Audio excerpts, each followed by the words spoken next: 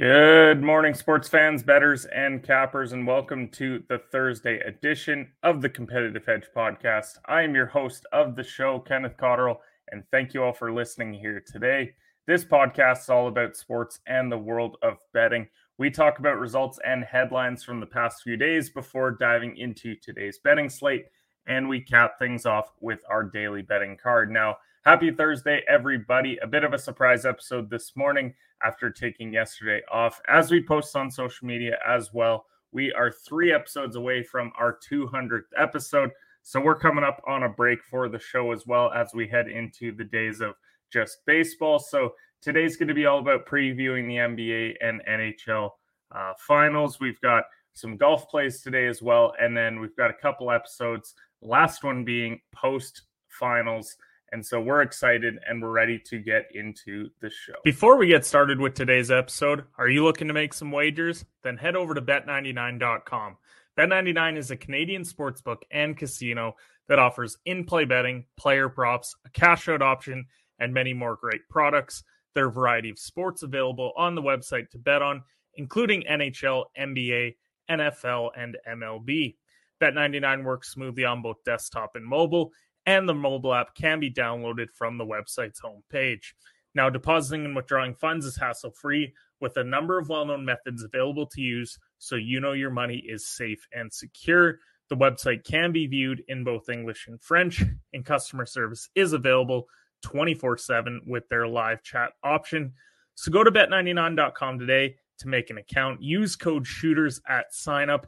And please gamble responsibly. You must be 19 plus years of age to do so.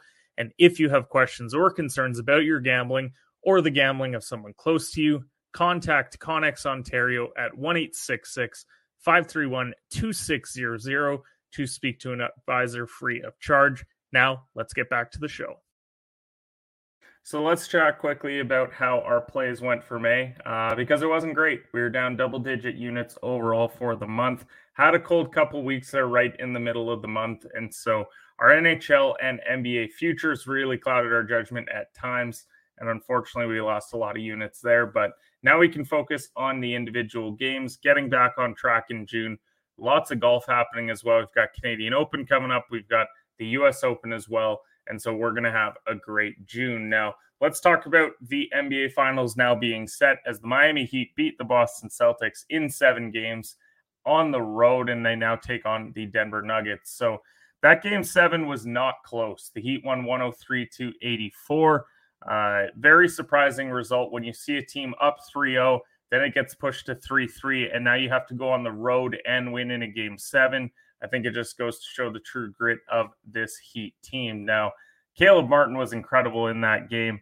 When you're talking about a guy that was undrafted out of the league, working out with J. Cole at his house, and then gets an opportunity, and then he goes on and has such a great game like this one, 26 and 10, and he was 11 of 16 shooting. So he really showed up for the Heat. Honestly, could have been even the Heat's MVP for the Eastern Conference Finals. But Jimmy Butler was also great. He had 28, 7, and 6. Can't take anything away from him winning that award. He's been phenomenal throughout this postseason. Bam was consistent with another double-double, got 7 assists there as well. So he was great. Now, on the Boston side, they really struggled here. Jaylen Brown, lots of turnovers. He was 8 of 23 shooting on the night. Jason Tatum, he rolled his ankle in the opening minutes of the game, and so he went 5 of 13, and Marcus Smart wasn't able to step up either. He went 4 of 10 from the field for 9 points. So bad loss for Boston at home. Yes, they shouldn't have.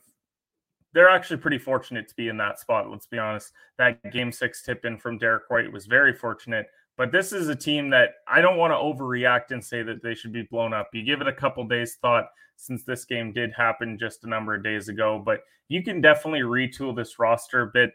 It will be tough in a number of years once you have to pay Jaylen Brown and Jason Tatum.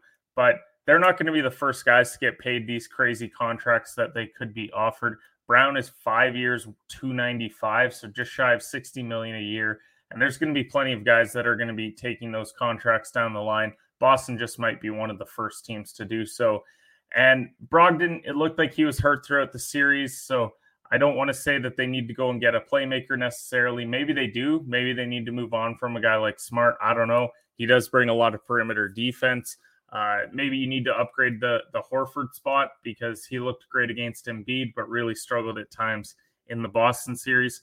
And maybe you just add a veteran or two and you retool this thing. But when you've got superstars that are 25 and 26 years old that went to the Eastern Conference Finals 5 times already, I think blowing it up is a bit premature. Mazzulla, he's going to lose a bunch of his assistant coaches, it looks like, heading over to Udoka's staff in Houston. But I think that you run it back with this core and you see what happens because these guys are very rare to get. You've got all NBA guys in Brown and Tatum, and moving on from either one of them wouldn't be a wise decision. Now, NHL-wise, we've got Vegas. They blew out Dallas in Game 6, and they're going to face Florida in the finals for the Stanley Cup. Now, one of the worst home displays you'll see from the Stars in a do-or-die game. Down 3-0 after the first. They were never truly in this game. Vegas just blew the doors off of them, and it's unfortunate that 20-1 ticket dies for us with the Stars winning the Cup. We didn't get the same Ottinger that we got in the playoffs last year that nearly knocked off a team like Calgary in the playoffs. So Vegas, truly, they were the best team in the West, a much-deserved victory for them, and so they're going to go on and take on the Panthers in the Stanley Cup final. Now, some NBA coaching moves. We got Nick Nurse. He was hired by Philadelphia, and Monty Williams heading to Detroit. And I actually like the hire for both teams. We'll start with the Nurse one. I like the hire because I think Nurse, he's gotten over the hump recently. That was one of the things about Doc. He hadn't gotten over the hump since back in 2008 with his Celtics. Had a lot of very close playoff runs, a lot of playoff chokes as well, let's be honest. So now they're going to decide where they're going to go here with the roster. They've got the coach in Nick Nurse. He does like to play his starters heavy minutes, which is something that's been made a big deal of. But he also, when he had Kawhi, did a good job of load managing him. So I don't see him running a guy like Embiid into the ground. Do I think he's going to run Tobias into the ground? Potentially. Probably the same with Maxey. He's a very young guy, but he is due a max contract after this year.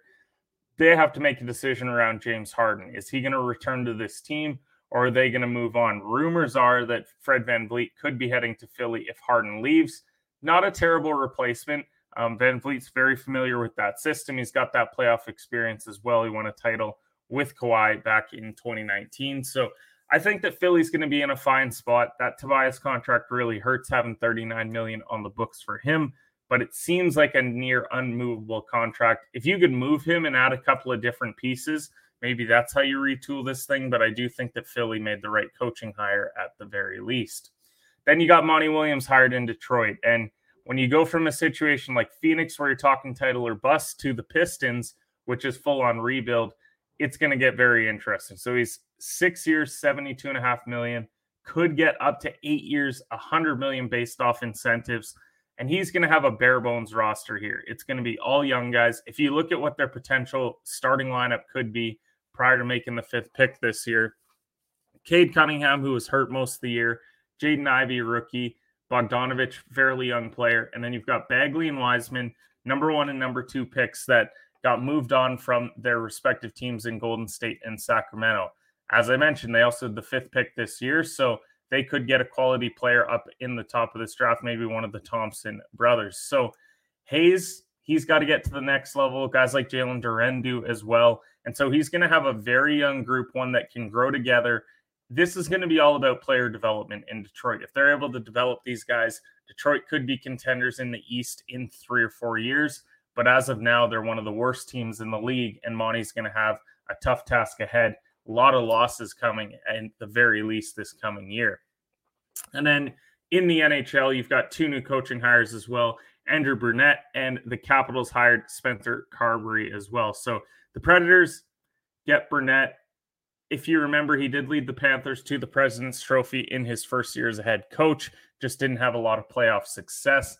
He was also the Devils' associate coach in 2022-23 and a former Predators player as well. So he does have connections there to the organization. I do like this hire for them. I'm curious what the direction of this roster is going to be. There's no major contracts being up, but there is $13 million in cap space for the Predators to use. So do they want to go rebuild, or do they want to try and revamp? They got guys like Matt Duchene that they're paying $8 million a year, which kills them. but they do still have players like Philip Forsberg as well. So I'll be interested to see the direction that they take. Washington, on the other hand, they get Carbery, who was the Leafs assistant the last 2 years, and he was instrumental in that power play that they have, which was second in the NHL during his tenure. He also has ties to the organization here because he did coach their AHL team, the Hershey Bears, in 2021. Again, what's the direction of this team? Is it just going to be watch Ovi try and pass Gretzky, or are they going to try and retool this thing, move on from guys like Kuznetsov? Maybe they want to build around Mantha. Who knows? But they have a lot of decisions to make down the road. So with that, we're going to head over to the daily game slate. We're going to talk about what we have coming up today. But before we do, let's play the video.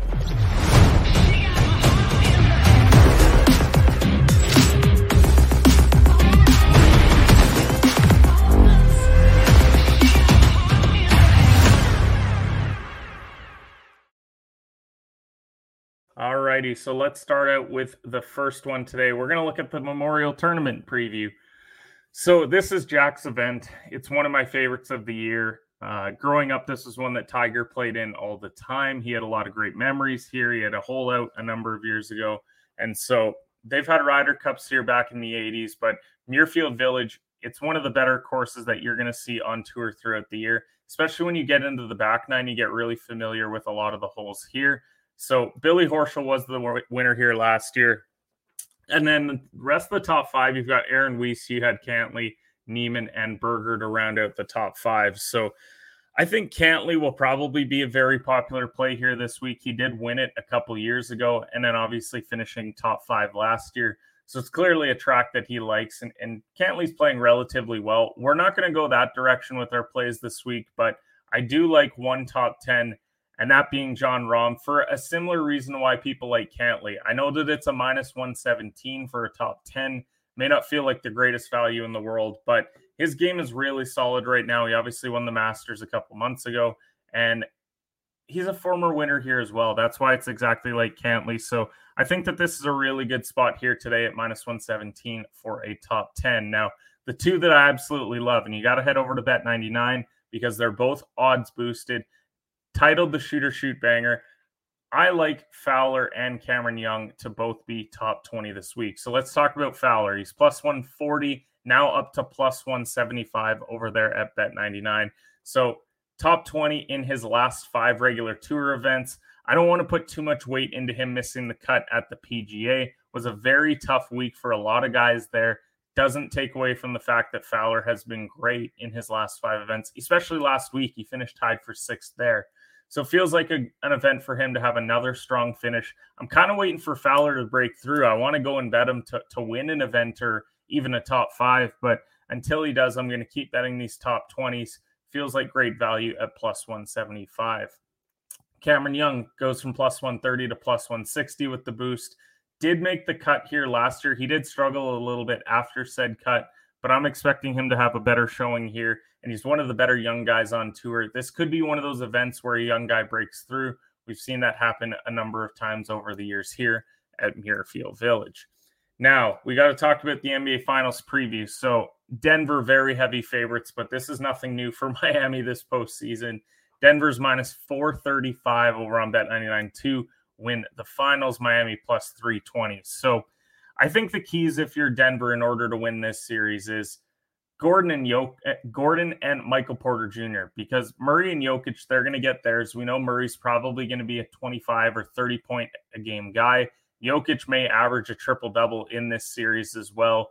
But what are they going to get from the rest of their cast and crew? Because Miami can somewhat match them with Jimmy and Bam. Maybe not in the scoring department as much with Bam, but Bam might be able to defend Jokic relatively well. And they're going to get contributions from guys like Caleb Martin, guys like Kyle Lowry. So a guy like Aaron Gordon and Michael Porter Jr., they could have some matchup issues here. This is bad matchups for the Heat. It's why I do like Denver to close out this series relatively early. So I would be concerned about them. On the Miami side, all eyes are going to be on Tyler Hero when he returns. It sounds like Game 3 is what he's eyeing. Would be a major boost for them to get him back. I think he was their second leading scorer in the regular season.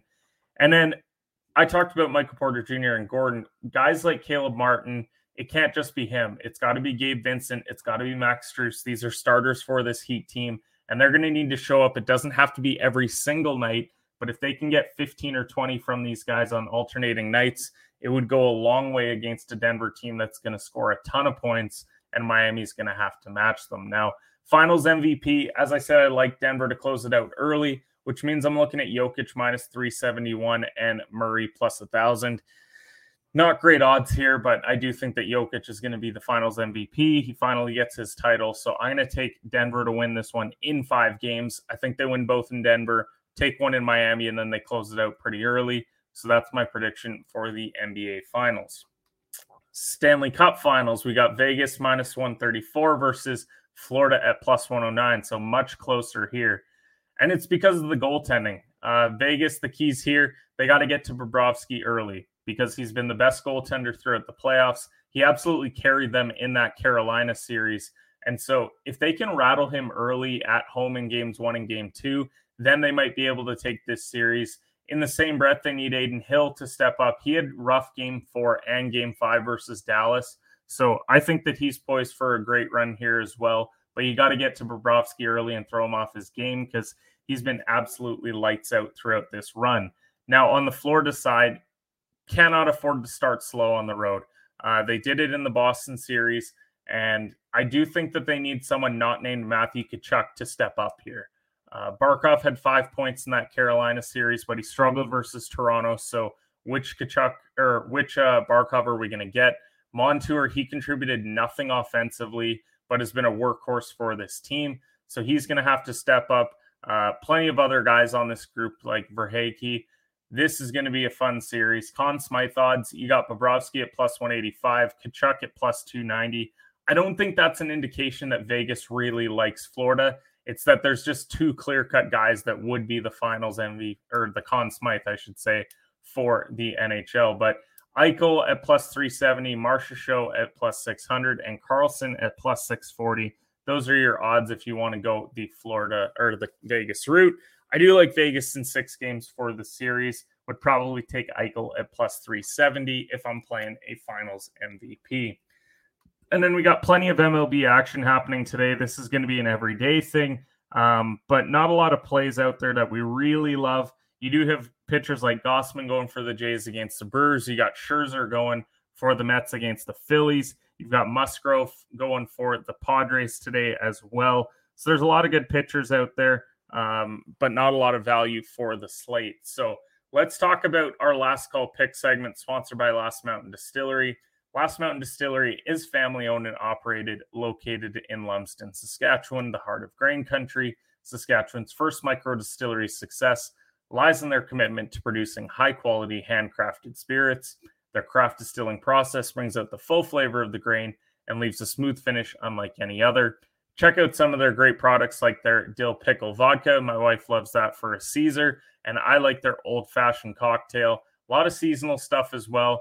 They have their sweet tea vodka for the summer, as well as a coconut vodka if you're looking to mix up some nice tropical drinks. Really appreciate Last Mountain Distillery, local sponsor for the show. So let's get into it.